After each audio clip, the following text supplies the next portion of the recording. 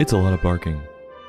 Welcome to another episode of This Goose is Cooked, Celebrity Book Edition, where we review books intended for our future generations. Today's book, Cookie Meets Peanut, by Bethany Frankel, illustrated by Daniel Rood, published by Little Brown Books for Young Readers. For those who don't know Bethany Frankel, she's a businesswoman and TV personality. She got her start on the show The Apprentice, Martha Stewart, and she's best known for starring on the show The Real Housewives of New York. As a businesswoman, she's the founder of Skinny Girl. If that's the brand that does alcohol like margaritas, she's a genius, and is making bank. Her book, Cookie Meets Peanut, is a tale about a little girl and a dog being introduced, and the struggle they have for their mommy/owner's love. Will these two come together and learn to share? Well, bring two leashes, because it's probably going to be us taking care of them. We open on an overly privileged young lady in an apartment, and we have to take the time to unpack all this. Quote, Cookie and Mommy live in the big city, full of skyscrapers, shops, and bustling busy people.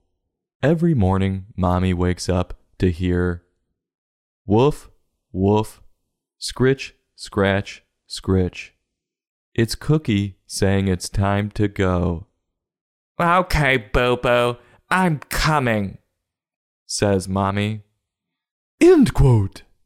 Where do we begin? Let's start with the big city. Which one is that? Mexico City? Tokyo? Cairo? All bigger than New York City. But I'm not stupid. I know that's what they're referencing.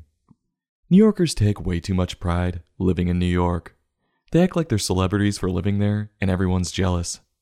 Bro, I'm from New York. I pay $4,000 a month for a shithole apartment that doesn't have any laundry in the building. Dude, it's so nice. The smell of hot trash wafting through my window in the morning is the best way to wake up. The only people who can rival them are Californians. No joke.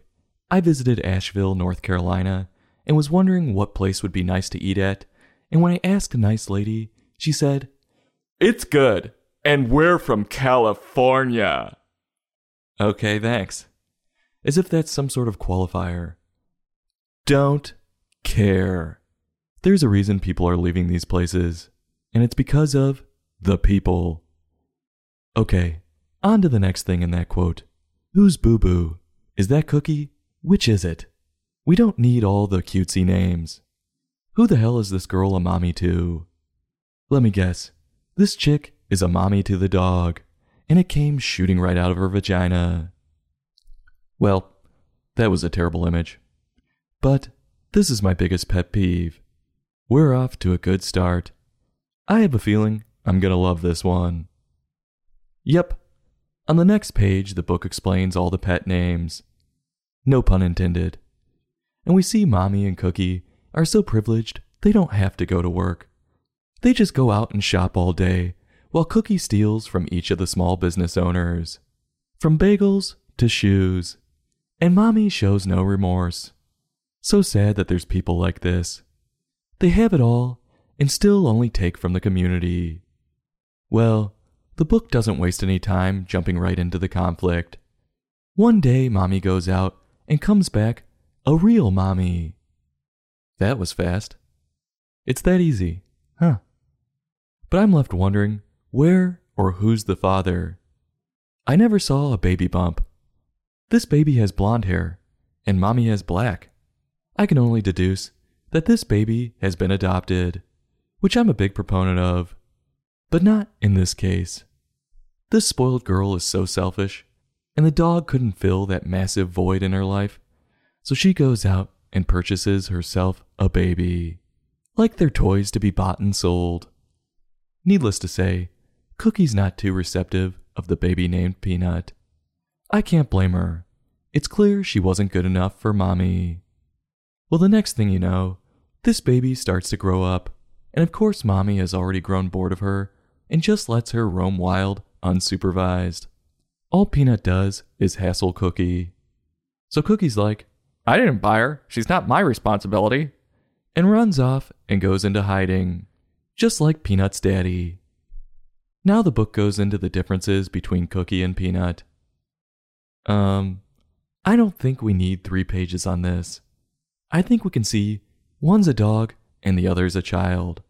One just eats, poops, and nags, and the other, well, eats, poops, and nags.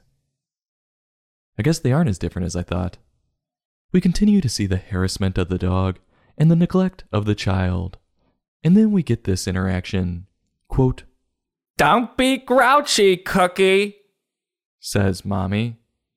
Here, you two play in Peanut's room while I'm cooking in the kitchen. I've put some berries out for a snack.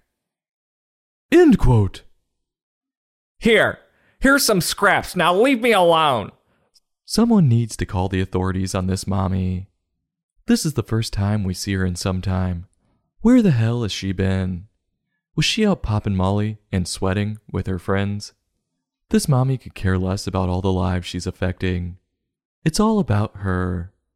I'm shocked she hasn't paid for a nanny yet and left the country for a month-long vacation with her new boyfriend. This girl needs to grow up. Well, the two go off to play and start to realize they only have one another, since their Mommy wants no part of their lives.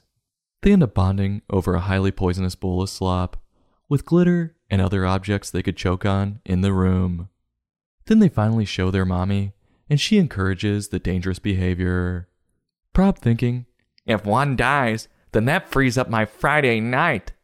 Mommy then confuses the girl, reducing her to nothing more than a dog, and pushing that Cookie is her sister. I feel like I stumbled into a white-collar torture apartment. This is Twisted. I'll be waiting for the Netflix doc on this one. Well, the story comes full circle, with all 3 of them out shopping together. And there's a shameless plug for Starbucks, with Mommy grabbing a coffee. I wonder how much they paid for that. Anyway, I wonder if Mommy's gonna try and lose the both of them, or tie their leashes to a street post. Shockingly, she doesn't do that this time. The story ends on a sad scene, with all them hugging in bed. One of the only times Mommy embraces them. And this poor girl is left sitting there pleading for her Mommy's love, while her Mommy reduces her to a dog one last time. Wow. What the hell kind of house of horrors did we just walk into? First, I'll start with, I could care less about the dog. It's an animal, even though Mommy in her sick twisted head doesn't think so. I'm disturbed by the neglect of the child Peanut, and Mommy's continuing persistence that she's on the same level as a dog. What's more shocking is, this selfish behavior of a rich person buying a child and then neglecting them because they're too much work is not the only instance. And that's what's truly sad about this whole thing. Apparently Bethany isn't a genius. Is this how she behaves and thinks this is acceptable? Is this whole book an admission of guilt? I've said it before, and I'll say it again. Her writing was disturbing. And all the cutesy talk to try and cover this up as loving was appalling. We got a full look at Bethany's ego with this one. She thinks people as privileged as her should get away with this behavior. As for Daniel's pictures, they weren't terrible for the story he was given, but you could tell he tried hard to cover up and smooth out some of the horrific actions. He didn't fool anyone, though. This book was a mix between a murder doc and nails on a chalkboard. I know why Bethany wrote this, and it's hitting me that maybe she is a genius. Because in order to read this, you're gonna need a whole bottle of Skinny Girl margarita and then some.